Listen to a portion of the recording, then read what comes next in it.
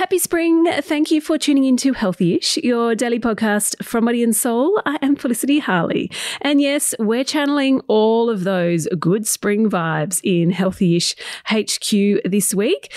And this ep is one we all need to hear and take note of. James Parr is a triathlete, disability advocate, and proud Wurundjeri man, and went from able-bodied to disabled at 21. And he wants to change the narrative around living with a disability. He shares his lived experience of both. If you do want to hear more from James, he's up on Extra Healthy-ish, where he shares his curious goal-setting approach. You can search for that wherever you get your podcasts.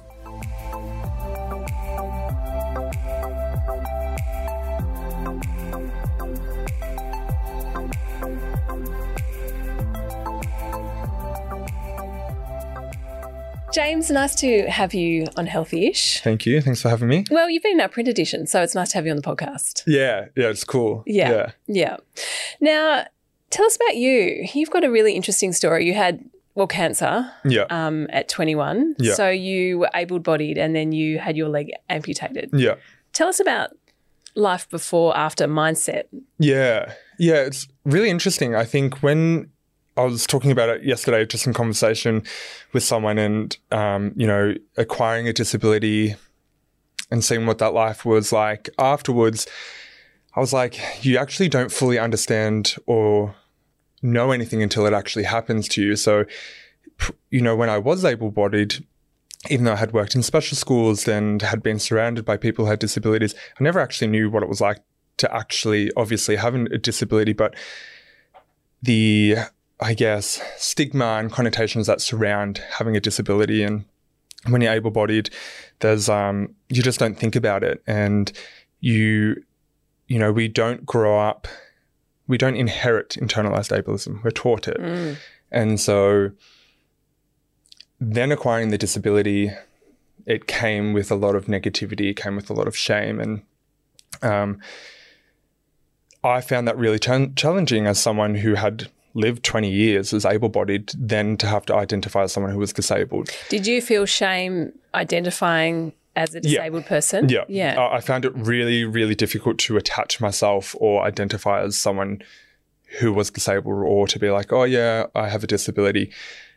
Because when I wear pants, no one knows. And sometimes it would be like in conversation about, oh yeah, I'm disabled. Or like even when I got the parking permit, it was like, oh yes, slay for the car park spots. But then it was like, oh, I'm disabled.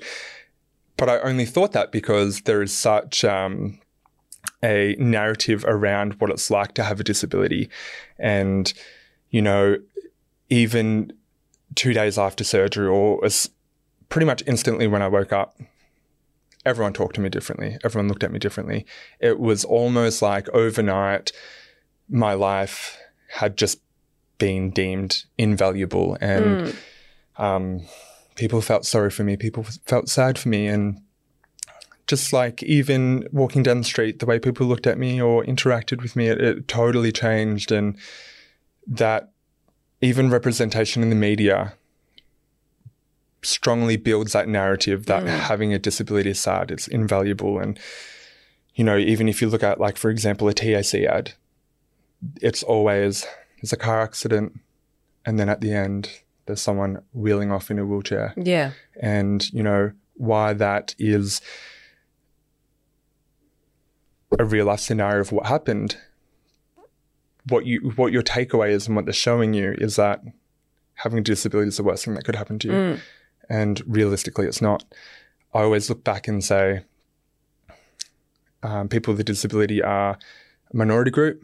We're also the largest minority group, but the ability that anyone can become a part of at any point in their life, me, for example. So why should we feel such shame or negativity if that does happen to us? And yeah. Actually, I came across this stat when I was researching questions for you. 1 in 6 people have a disability in Australia.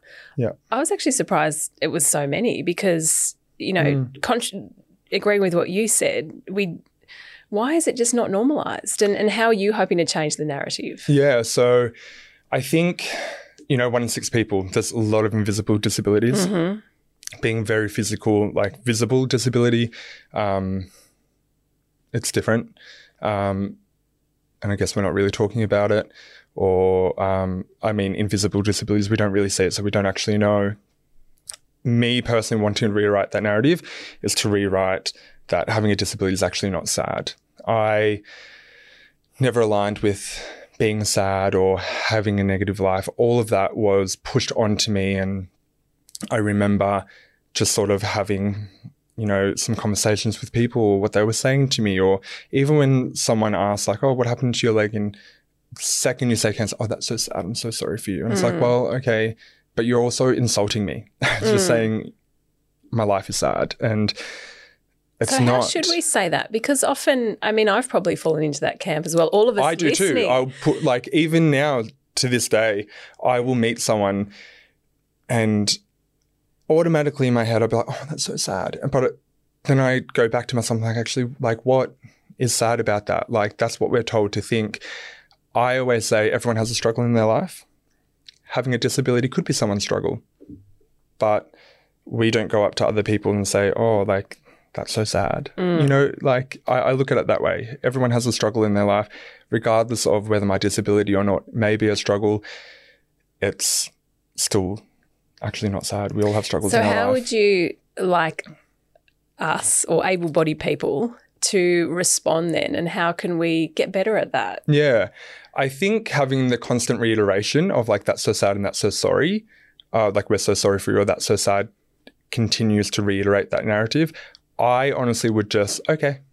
And that's what I do now, because even when we say it, we constantly wait for a reaction or for someone to say that. And I find it so refreshing when someone just not bypasses it, because again, it is a part of who I am, but when I say bypass, just moves along as you would in any other conversation. Maybe acknowledges it. Yeah. And what just are you doing today? Cool. Yeah, exactly. Yeah.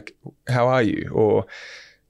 And if you want to have a conversation around it, I think wait for them to bring it up, and then you can be like, oh, okay, so how is life now? Or do you need, I don't know. I think just not bypassing it, but just acknowledging it and moving it on, not reiterating that narrative that's Have you dealt with the shame?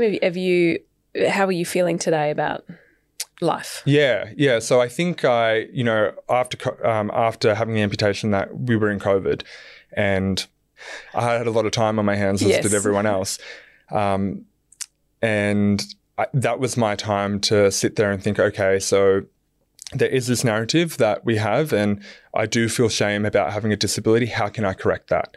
And that to me was really just one, accepting that I have a disability, but also taking back the power of the word disabled, because it's a dirty word. And I even thought it was a dirty word. Even sometimes now I say, oh, it sounds a bit like disabled. So are you okay saying that? Or are you okay when people say that? What other words can we use? I guess it goes back to taking back the power. Let's make it not a dirty word, because it's actually not a dirty word. Disabled doesn't mean anything else, I guess. It can actually be a very empowering word, as your life shows. Yeah, it's just what the definition is. And it's okay, let's not make it a bad word, because if we keep continuing to make it a bad word, people are going to reflect it in a bad way. So, I am disabled, and that's really it. James, thank you for coming on Healthy-ish. Thank you. Thanks for tuning into this chat with James. I hope it inspires you to go away and have a good think about, all the wisdom he shared. If you do want more from James, he's up on Extra Healthy-ish. Anything else from us, head to bodyandsoul.com.au. You can, of course, rate, review and subscribe to this podcast. Follow us on socials or grab our print edition, which is out in your local Sunday paper. And until next time you listen, stay healthy-ish.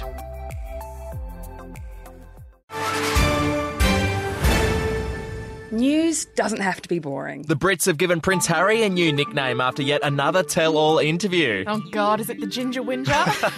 Let the team at news.com.au get you up to speed each day with their podcast, From the Newsroom. A couple were busted joining the Mile High Club. Well, I guess they can't play Virgin anymore. Politics, sport, red carpets, royals. Get all the goss in just a few minutes. Follow From the Newsroom wherever you get your podcasts from.